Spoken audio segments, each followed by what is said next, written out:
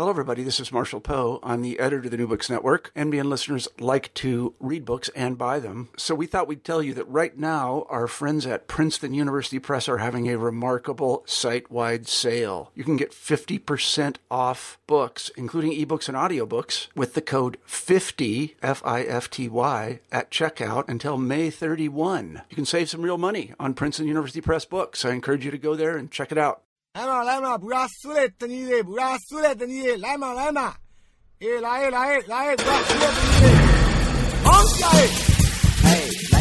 Welcome to New Books in Southeast Asian Studies on iTunes and via the web. I'm your host, Nick Cheeseman, a fellow at the Australian National University's College of Asia and the Pacific. Today I'm talking with Jan Ngoc Angie, a professor at California State University at Monterey Bay, about ties that bind cultural identity, class, and law in Vietnam's labor resistance, published in 2013 by the Southeast Asia program at Cornell University. Angie, welcome to the show. Hi, thanks for having me. Why did you write History of Labor Organizing in Vietnam? Well, first of all, I would like to thank you for giving me this opportunity to share my scholarship on this book that is truly a labor of love. This is essentially a 10-year effort, which puts workers' voice at the center stage of labor management state relations. And I sought to understand labor activism as the hallmark of Vietnamese history, from French colonial rule in early 20th century to 21st century of one-party socialist state system. So you asked me why I write History of Labor Organizing in Vietnam. When I was working on my dissertation, I was doing fieldwork in Vietnam for almost a year, and I was traveling throughout Vietnam. And at that point, I was looking at the role of the developmental state in Vietnam, and I interviewed factory owners of all types of ownership, ranging from state-owned to cooperatives to joint stocks. And I was so intrigued and moved by the toils that female workers endured in all the factories that I visited.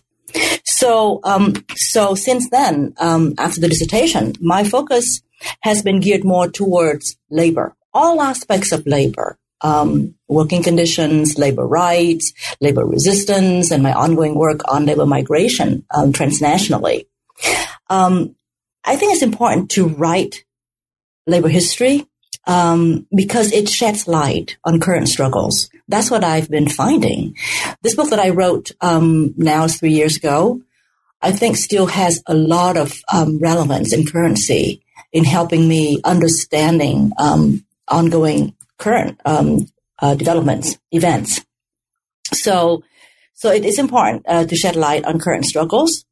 It also shows the power of historical legacies. As I mentioned, this book examines labor activism back to French colonial rule in early 20th century. And I found that kind of historical legacy continues to be true up to, the 21st century. And those legacies continue to be very, very powerful. And thirdly, it also helps to show the motivational power, the fighting spirit of workers, in particular migrant workers who come from revolutionary places in Vietnam. Quite a few chapters in my book focus on migrant workers, especially chapter 5 on workers in FDI factories, foreign direct investment factories, and chapter 6 on private factories and underground factories. So history is very significant. We'll work our way through some of the history shortly and also come into the current struggles. But before we do that, maybe we can pick up on some of the keywords. So you signal the importance of studying labor, but you approach it in a particular way. So one of the ways that you do that is through this term cultural identity. Yeah. In what ways does cultural identity affect how labor organizes in Vietnam, and what do you mean by cultural identity anyway? Yeah, that's a great question. So cultural identity includes factors that essentially identify who you are and what binds you with others. It means in my book, I focus on the native place factor. Where you're from, what is your birthplace, and that is significant because a lot of the workers that I interviewed or read up their narratives are migrant workers. And if you know, in modern day factories, a lot of those workers coming from the countryside, rural areas, rural districts. So their native place, their birthplace, is very important because they bring the cultural heritage, they bring the historical legacies with them to the workplace. So that's one factor of cultural identity. The other factor is gender, and as I demonstrated throughout my book, a lot of strike leaders were women, and they look up to each other and they learn from each other. So gender is a very important cultural identity factor in my book. The third cultural identity factor is ethnicity. And in chapter 2 in particular, ethnicity is a very, very important factor because I demonstrate in there the solidarity of different ethnicities in class moments, which I explain in a little while. So ethnicity is also a very important cultural identity factor to explain what's behind labor mobilizing. And last but not least, at least in my book, religion is also a very important cultural identity factor. And in chapter 2 also, I found religion to be a very important factor that brought people together and how in class moment people transcended religion to fight. It is very important to understand these cultural identity factors because these social ties enable labor mobilization, leading to class moments in times of crisis. So workers utilize what cultural resources are available to them at particular historical context. So not all of the cultural identity factors appear in all of the strikes, all of the fights that I featured in my book. For example, native place, where you're from, basically, their birthplace, is central primarily for migrant workers who migrate from their hometowns, villages to work in factory towns. But native place is not important for local workers because they're right there. They basically commute from home to work, and then they return home, in the evening. Unlike migrant workers who stay in rental places, dormitories, if you will, and exactly in those spaces that they bond with each other based on where they come from. Another example of some cultural identity factors are important, but not in others, is ethnicity and also religion. These two factors come into play very, very powerfully in Chapter 2, looking at the history of labor between 54 and 75. In that case, ethnicity and religion play a very important role in the two cases that I would love to share with your listeners. The Vimitex case, the 1964 case, the class moment there, and the case that I really, really appreciate, which is the Eagle Battery case. Both of them reflect very well how workers bonded together based on their ethnicity and religion and reflected that in their class moments. I was just going to say, perhaps before going into those cases, could you say something a little more about what a class moment is and why class moments matter for your story, and then I go into those two cases. Yeah. When you talk about labor resistance as a topic of this class, such as strikes, you have to consider collective action that happens during times of crisis, and there may be many reasons for crises throughout the book. I'm talking about the death and injuries of fellow workers, physical abuses, repeated violations on labor rights, subhuman treatment, fleeing owners, the cicada factories, wartime brutality, underfunded social benefits, discipline, so on and so forth. When faced with those crises, workers, I argue, already bonded by their cultural ties or cultural identities, as I suggest and explained a little bit earlier, based on where they come from, their native place, based on their gender, based on their ethnicity, based on their religion. They already bonded on those cultural factors. When faced with those crises, they went through the whole long struggle. It's not easy to come to class consciousness. But when they faced with those crises, they struggled, they fought, and they became aware of belonging to a particular class, in this case, working class, and they became aware of their common goals, common interests with workers of the other gender, of the other religion, of the other ethnicities, and some extent nationalities. At which point, then they developed class consciousness during those, I would call, class moment. I'm sorry, it's a little bit long. That's great. Can you move from that to offer a case study? So you mentioned the Eagle Battery case and the Vinitex case. So, if you look at it in chronological order, the 1964 Saigon Vinitex case would go before the Eagle Factory case. So let me just quickly go over the 1964 Saigon Vinitex case. They're both in Chapter 2. So this is a very interesting case. I had a great fortune of interviewing two Hoa ethnic Chinese in Vietnam. They're one of the 54 ethnic minorities in Vietnam, and they back in that period, they played a very important role in labor organizing. So I was able to interview two wonderful Hoa ethnic Chinese labor organizers, and they were both, they still are, they're still both Communist Party members. So this case is fascinating because Vinitex, the name itself is interesting. Vimytex, Vimytex, that's the name. But it's like a combination of three different concepts. VI means Vietnam. MY means American. And tex means textile.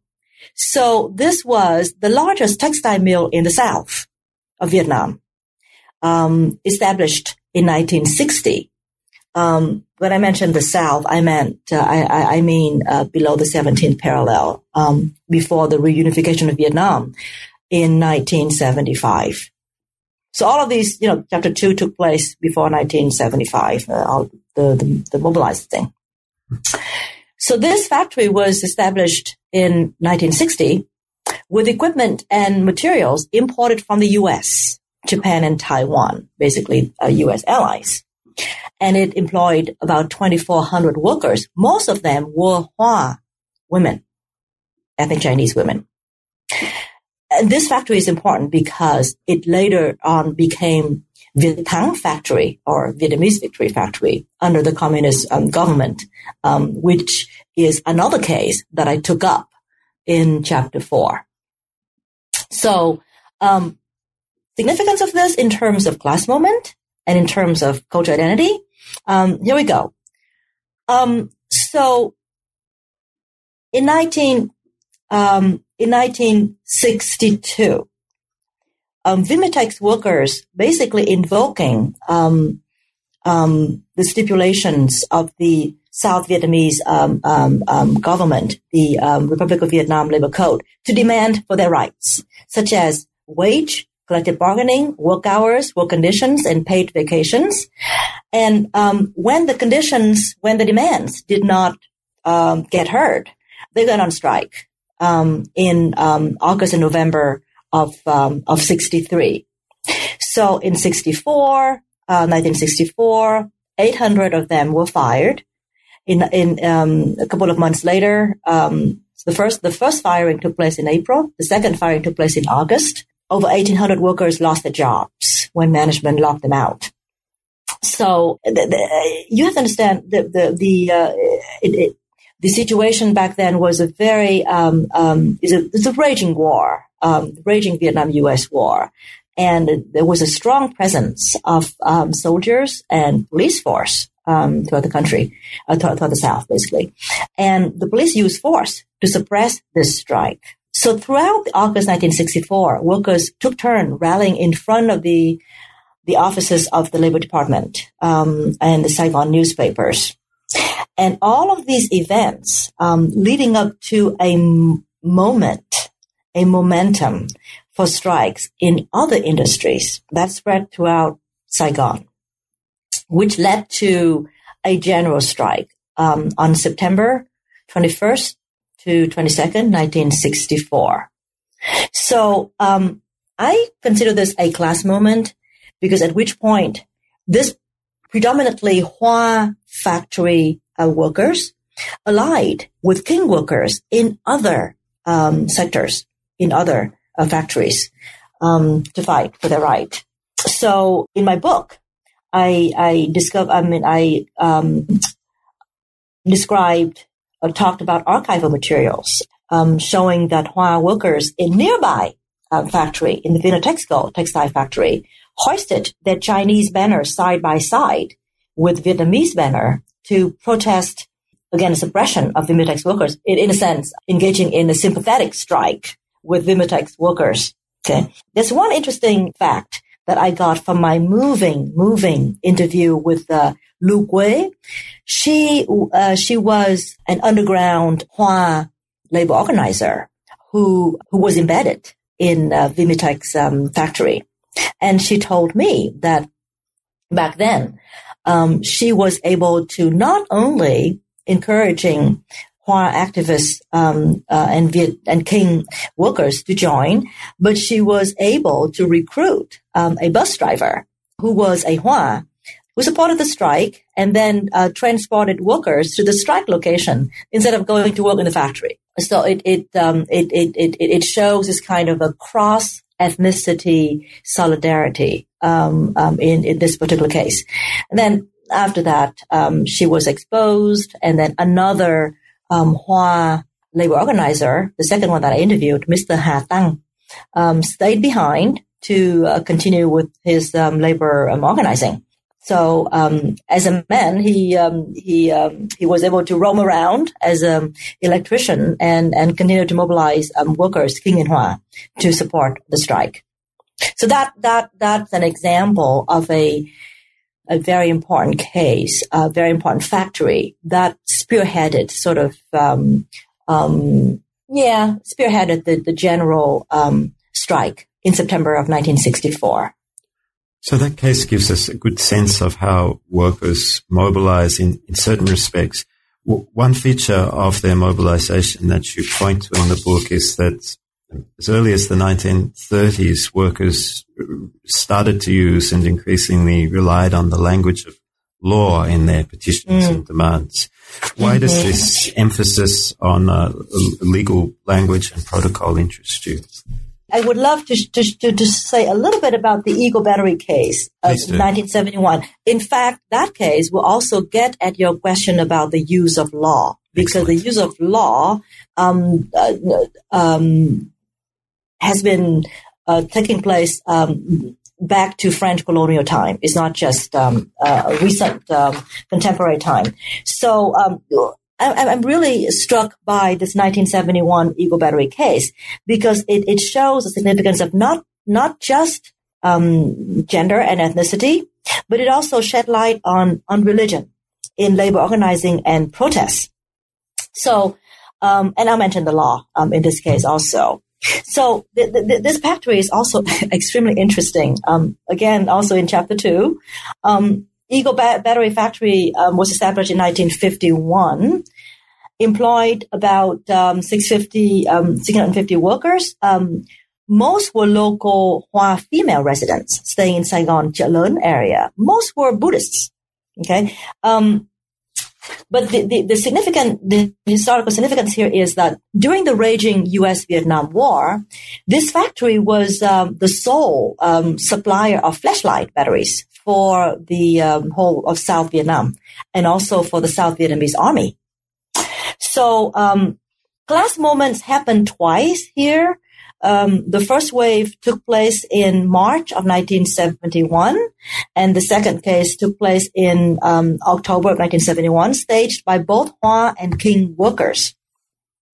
The religion, the significant, the interesting thing about this case is about the religious factor that played a very important role. Now, in this case, the organizers were Catholic. All of the workers, most of them were Buddhists. So I found really, really fascinating role. I interviewed the two left-wing Catholic priests and the liberation theology wing of the Catholic Church in Vietnam at the time, and they call themselves Thanh Lao Công, which is a Vietnamese word for Catholic Youth Worker Activists, TLC. So I interviewed the former Catholic priest and a couple of TLC, Catholic Youth Worker Activists, and they were the ones who were behind the mobilizing, the organizing of this strike, and they played fantastic role in organizing them and protecting them using the law. Okay, so I'll let your readers to read the chapter to see the details of the book, to see the two waves of this strike. First wave, 23 days, March of 1971. Second wave, 34 days, from October to November of 1971. But in both cases, the TLC activists appealed to the South Vietnamese rule of law to protect workers and to promote justice. They appealed to the law of the South Vietnamese at the time to protect strikers, and they even appealed to the parliament members at the time. Limited outcomes in this case, but nevertheless, the workers got the bonus for Tết, which is Tết is a well-known Vietnamese Lunar New Year. It happens most often, Lunar Year changes the date every year. So it often happens in February. So workers always expect the kind of bonus for the Lunar New Year, so they can bring home, they can celebrate the Lunar New Year. So in this case, they got it. They got the bonus for Tết and overtime compensation. However, they didn't get, all the demands, and the management fired all of the strike leaders. So in response to your question on the law, even back then, workers lodged a formal legal complaint with the Saigon Labor Department, again with limited success, but they appeal to legal protocol, to the law, to fight for their rights. In 1975, with the end of the war, Vietnam was reunified, and in Chapter 3 you take up the discussion with the reforms from 1986. Can you briefly explain what happened then and thereafter to set the scene for the chapters that follow? Yeah, that's this is a tough question to really summarize such a long period of cycles of policies and reforms in Vietnam after 1975, punctuated by short-term retreats. So, again, I would invite your listeners to look at Chapter 3 with more explanation. But just to highlight some of the important periods. So I would like to put out these periods because it's easier to understand. So between 1975 the end of the Vietnam-U.S. War. Vietnam was reunified, as you said. For the first 5 years, 75 to 80, the socialist government expanded its original command economy. Basically, the state controlled everything in the economy, from raw materials to production to the distribution of the final products. So the state essentially expanded this model, the Soviet-style command economy, centralized economy, to the vanquished South. So totally under the same command economy. A lot of backfire, a lot of pushback, which then gave rise to the so-called hybrid transitional model between 80 and 85. And this period was characterized by, on the one hand, concessions to the market economy type transactions that were beyond government officials' control. But yet, on the other hand, the government still tried to preserve the Soviet-style central planning model. So hence hybrid transitional model with back and forth. But 1986, especially legalized in the Six-Party Congress, which lasted for 5 years, 1986 to 1995. The government, the Communist Party, basically legalized private interests in the free market system and legalized all the so-called fence-breaking activities, which is read my chapter to know what they are, still with public interest. So since 1989, the state has called itself a, quote, market economy with socialist orientation. As you can tell, the inherent embedded contradictions in that name. This is a one-party state, but with full-fledged market economy with socialist orientation. So this kind of orientation underlies all of the contradictions that I argued in throughout all of my chapters. So since 1986, basically the government recognized the shortcoming of the command economy and legislated policy that moved Vietnam to the market economy. And in 1989, it is an important year when Vietnam called itself market economy with socialist orientation, due in no small part to the disintegration of the Soviet bloc and the collapse of the Eastern European countries or Eastern European markets. That was where the socialist government relied on in terms of exports and loans before the market system. So since then, since 1989, Vietnam has been opening up to capitalist system, the market system. Japan, countries in ASEAN, European Union. And in 1994, the U.S. Clinton lifted the trade embargo, basically allowed Western capital to enter Vietnam. 95, U.S. reestablished diplomatic ties with Vietnam. And in 2000, U.S. signed the bilateral trade agreement with Vietnam. So that all of those things culminated in 2002.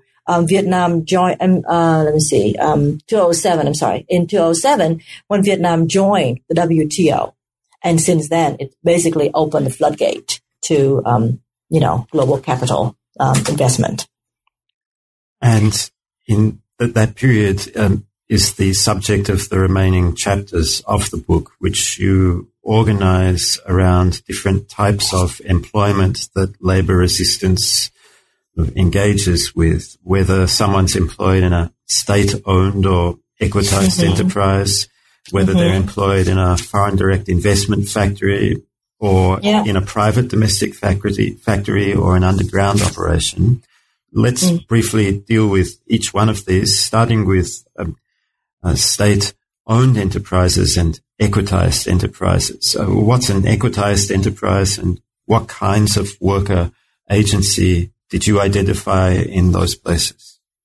Yeah. Okay. Good. I just briefly gave you some sort of a chronology of the political economy of Vietnam after 1975, and there's a one very important year that can shed light on Chapter 4, which is about resistance of state workers.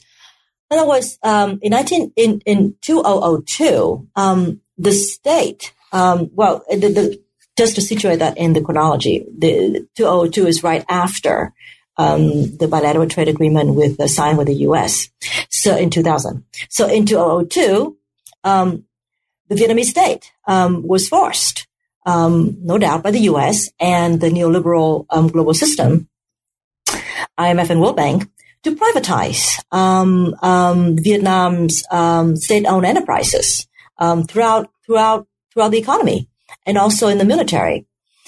So the public sector went from employing 60% of workers in 2000, right before the equitization, to only 20% of workers in 2009. So let me just briefly explain what I mean by equitization. So equitization in Vietnamese is called cổ phần hóa. Cổ phần hóa. It's an ideologically correct way to express the transfer of public assets to the private sector in a socialist country. It essentially privatization of state-owned enterprises, but they cannot say that because they're still a socialist state.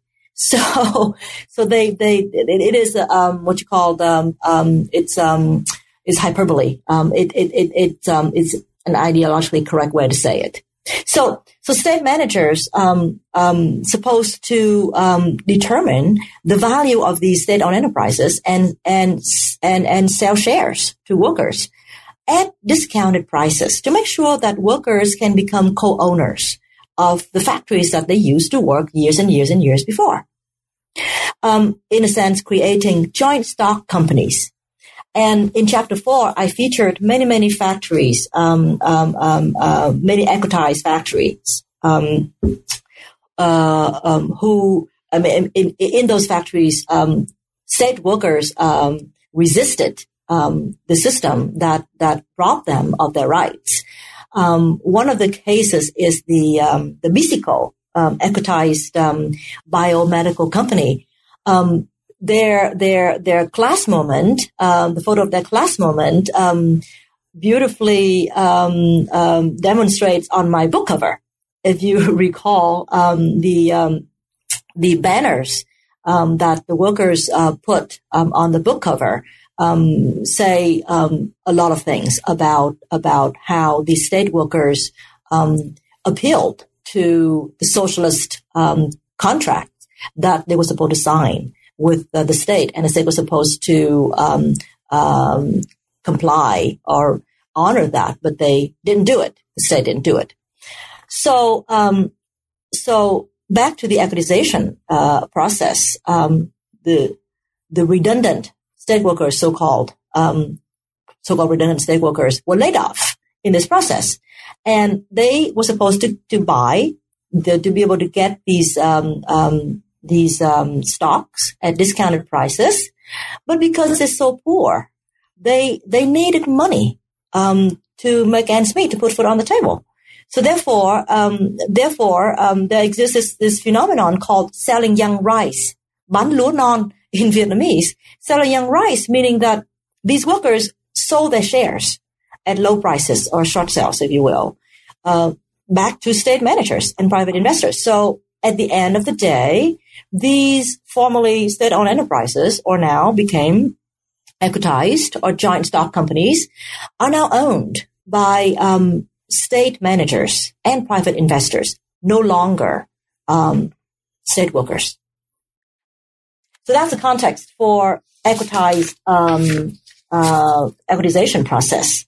In Chapter 4, Bicico is one case that I mentioned, and there are many other cases that I would invite the listeners to read.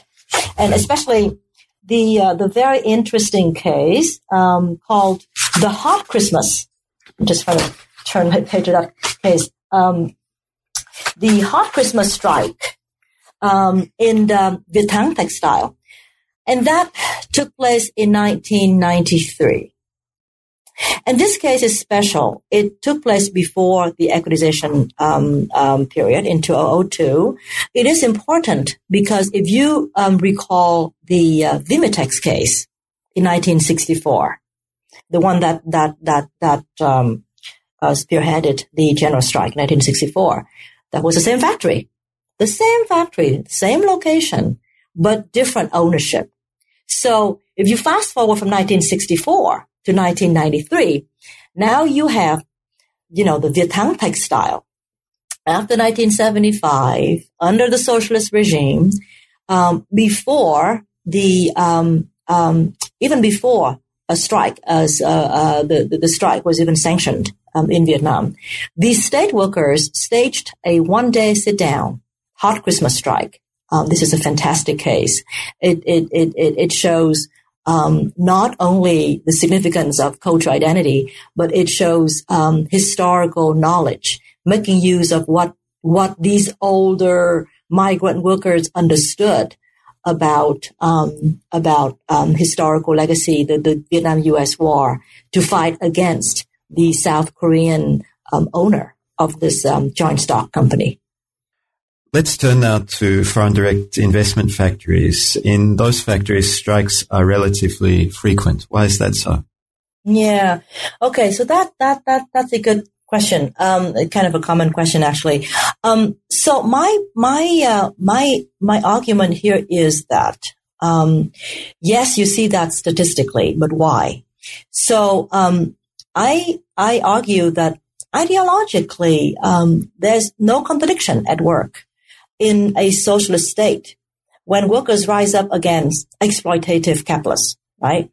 They're not rising up against the government. They're not rising up to overthrow the government. They're rising up against exploitative capitalists, which is playing right into the socialist rhetoric.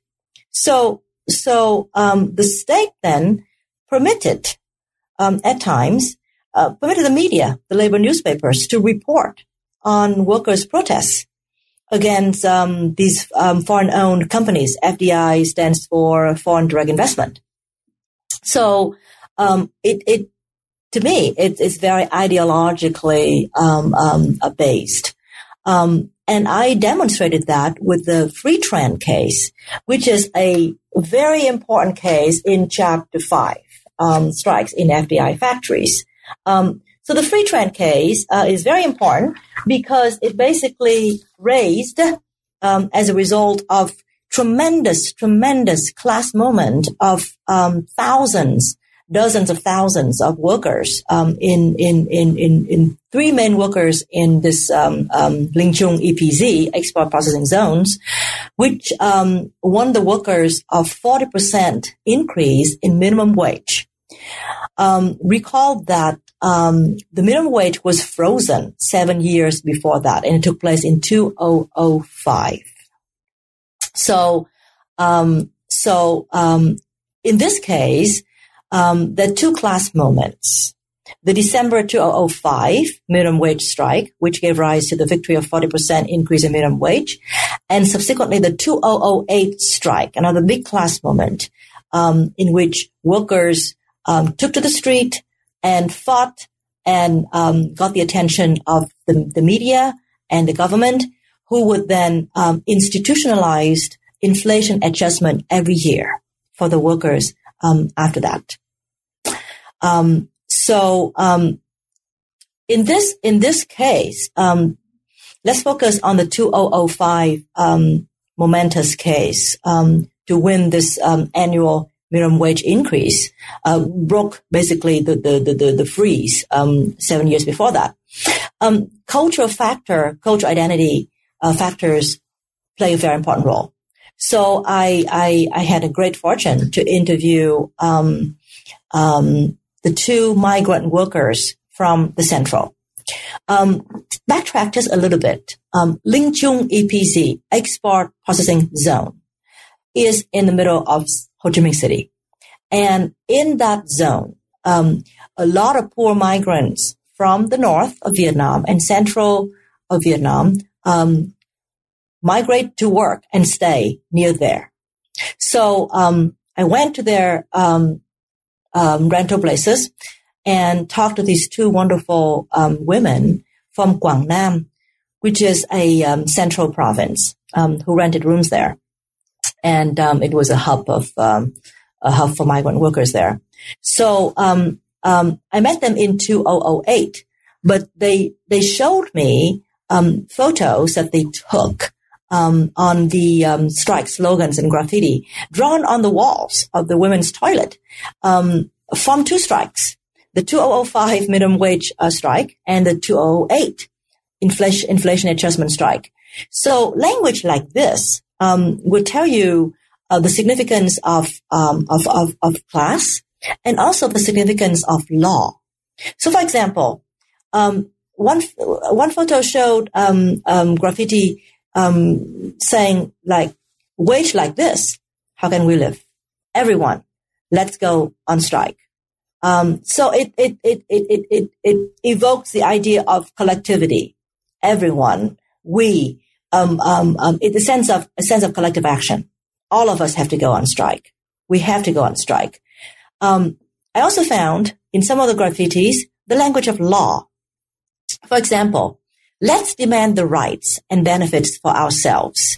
And that really refers to or harks back to the 1996 Labor Code, which allows workers to strike. For your listeners, take a look at Chapter 14. I mean, not my book, but in the Labor Code, Chapter 14. I discussed that in Chapter 3. Talks about how workers are sanctioned or allowed to strike.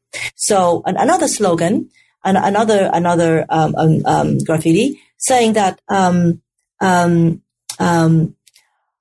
referring to the household registration law, which requires a kind of a living wage higher than a minimum wage. So in a sense, in the documents that I can gather on a first-hand basis, the class language is very clear, which harks back to the kind of a Marxist type protest, and also the law language, which also very prominent in these graffitis. How do workers get information about these laws, and how can you say a little more about how they mobilize around law and why it matters, and something about what goes on in the making of a claim, whether it's successful or not? Yeah. So, in looking at over 100 years of labor history, labor activism in Vietnam, I can clearly see a trend dating back to the French colonial rule, when peasant workers, the brown-shirted workers, as I mentioned in Chapter 2, already then they appealed to the legal systems and state institutions that governed them to demand justice and the right to strike and for better treatment and respect. So, for example, during the French colonial era, workers knew how to use evidence to back up their claims. They appealed to contract laws. And the first progressive labor code introduced in 1937 and 1938. So way back then, they already used the law. And in the 60s and early 70s, in the south of Vietnam or in the Republic of Vietnam before the fall of Saigon, workers invoked laws regarding free trade unions. Back then, between 54 and 75, there was freedom of association. There was freedom of labor unions. There are many. Such a vibrant scene in unionism in the south of Vietnam. Unlike now, there's only one. But so back then, there were laws regarding free trade unions, the right to strike, and even the protections for strikers. The Eagle Battery case I mentioned to you earlier talked about how these progressive Catholic activists and priests made use of these laws to protect the strikers. Up to the present day, under this one-party state socialist regime, workers too also refer to the laws to protect their rights, and they use the media to help them. Okay, and the role of the media is incredibly important in all of the strikes that I mentioned throughout the chapters. So workers use evidence. Workers spread the word in the dorm rooms and rental places. Workers appeal to the media to help them out.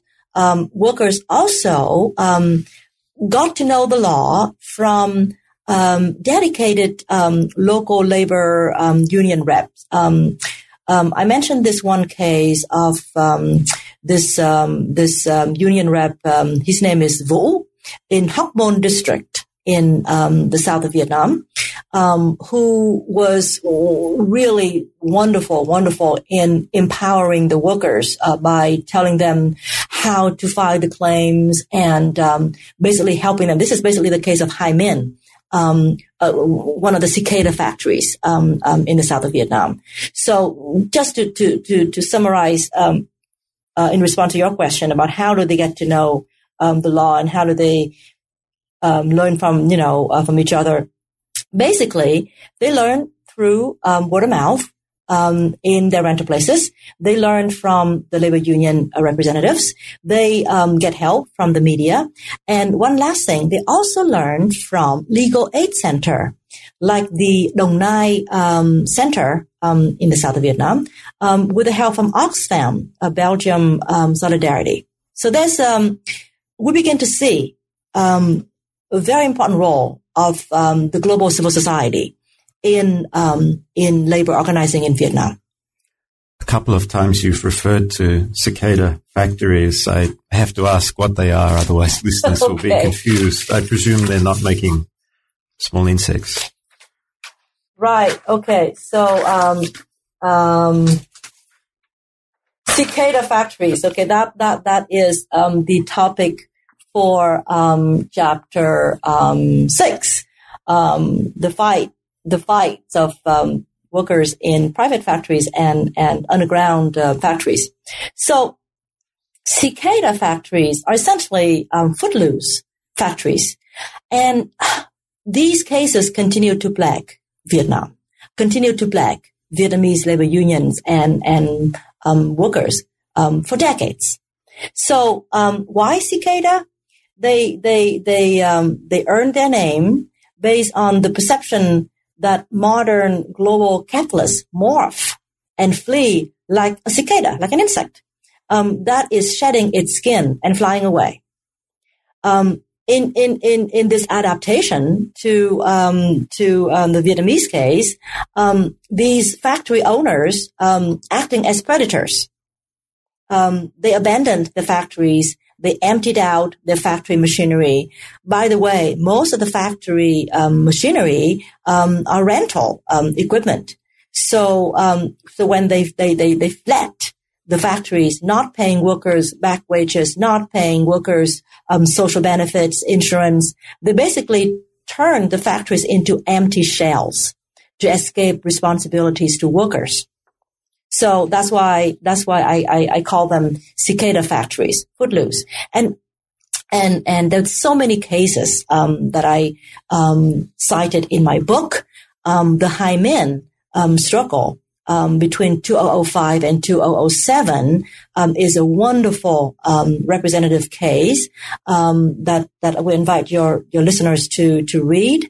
And it also in that case I also connect to a very interesting U.S. case in Chicago.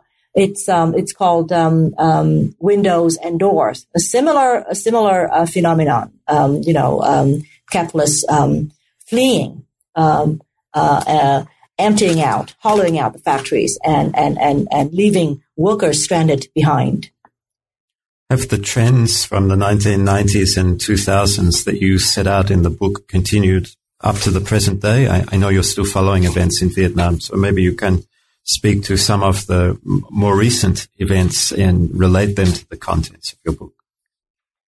Yeah, so there's just so many issues in my book that I raised, but I would like to focus on two major triggers that I find connected to current labor unrest in the 21st century. The one thing, the one trigger is still the minimum wage issue.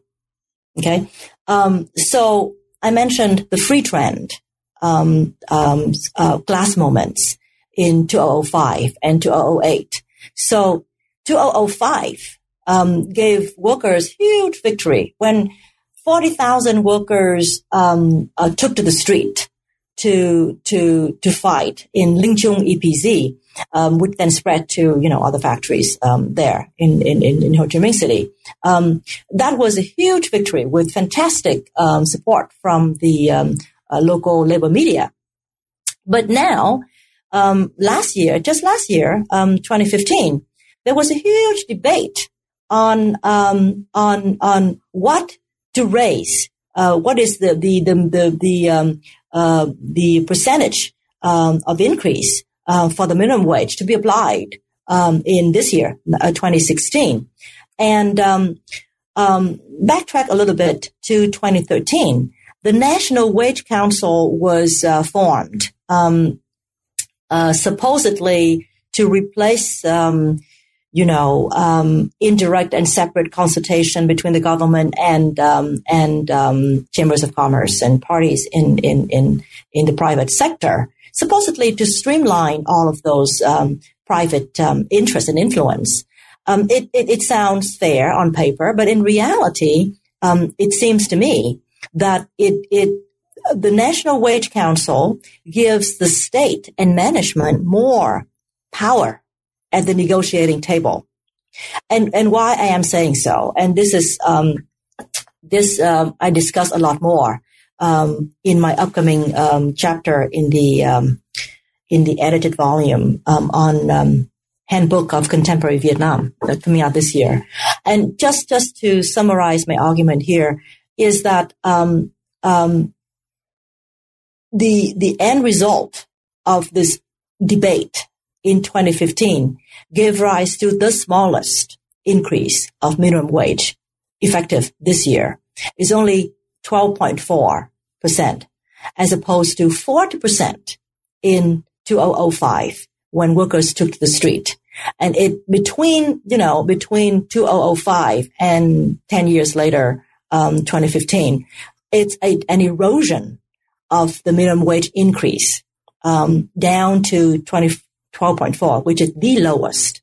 So my argument is that there is an erosion of VGCL, the Vietnamese General Confederation of Labor, at the negotiating table because of the increasing influence of management represented by the Vietnamese Chamber of Commerce and Industry at that table.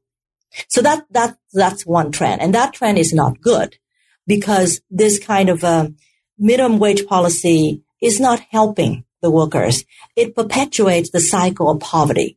I would invite your listeners to read the 4-tier system. I don't have time to develop that here, but that 4-tiered minimum wage policy perpetuate the working poor in Vietnam for generations.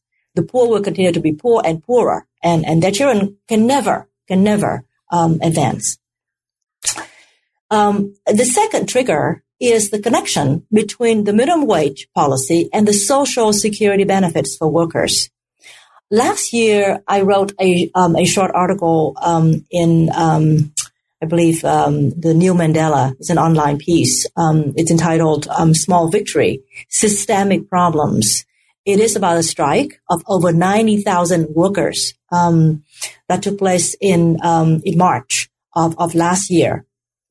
So please take a look at that to see basically that strike was against the social insurance policy that was supposed to be implemented beginning of this year to not allow the workers to take out one lump sum Social Security before their retirement age.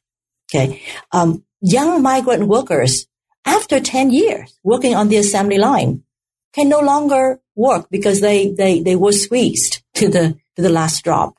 So they would like to get out one lump sum, just like a form of saving, to bring home and use that as seed money to invest in some kind of business venture to make ends meet at home. But when they were told that they were not able to do that last March, 90,000 of them went out on strike. And thanks to that huge class moment, the government basically retracted it and postponed the implementation of that clause. So workers now can still take out one lump sum if they so choose, or wait until their retirement age, 55 for women and 60 for men, and get their monthly pension. So in my latest piece, my argument is that there's an intimate connection between annual raise in minimum wage and Social Security benefits for workers, because management main concern is not so much the minimum wage, because most of them already paid higher than minimum wage. Minimum wage, by the way, is not livable wage at all. But management main concern is about having to pay higher social insurance premiums based on higher gross salary. Okay. And that they have to start doing in 2018. And they don't want to do that. That's why they keep on dragging their feet. And that's why they keep on raising the minimum wage to the lowest possible line.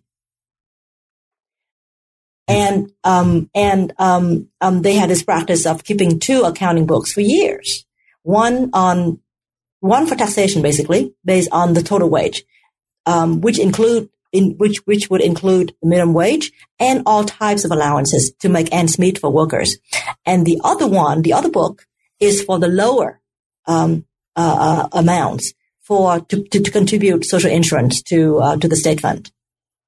So those are the two triggers that I see continue to be the trends, informed by the arguments made by my book. One is the ongoing significance of the minimum wage struggle, which is not livable, and the second thing is a connection between the minimum wage and the social benefits to workers that would affect not just this generation of workers, but their children and their children's children. And essentially, the Vietnamese society, the Vietnamese government will have to subsidize the global capitalists to pay for these workers in their old age, for their health care, for their unemployment insurances, so on and so forth. Thanks for that summation. And you've also pointed to a number of other pieces you've written that people can take a look at if they're interested to learn more. Is there another book on the horizon? Do you have another large work in progress that we can also look forward to? Yes. I'm glad you asked that because, in fact, I am working, my ongoing manuscript right now is again, I'm looking at the issue of labor resistance, but now across borders. I'm looking at migrants from Vietnam going to work in Malaysia and return, and how they fight, how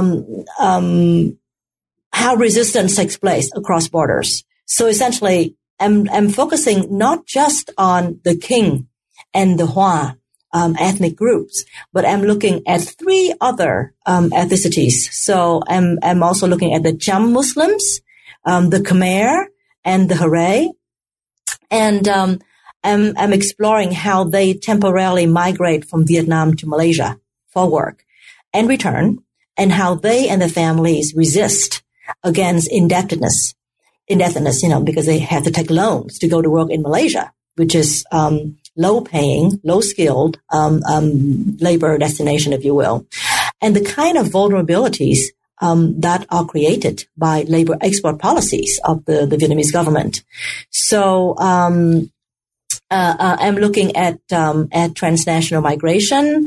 I'm looking at third space. I'm looking at how these 5 ethnicities fight for their survival.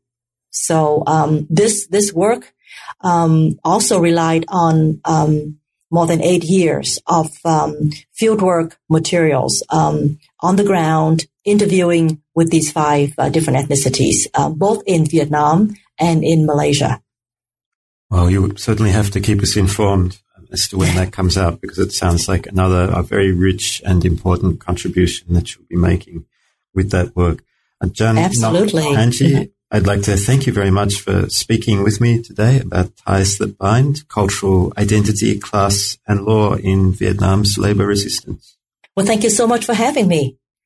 And thanks to everyone for listening. I look forward to having you join me again from another meeting with an author on new books in Southeast Asian studies. And if you have time, do check out some of the other great podcasts on offer via the New Look New Books Network.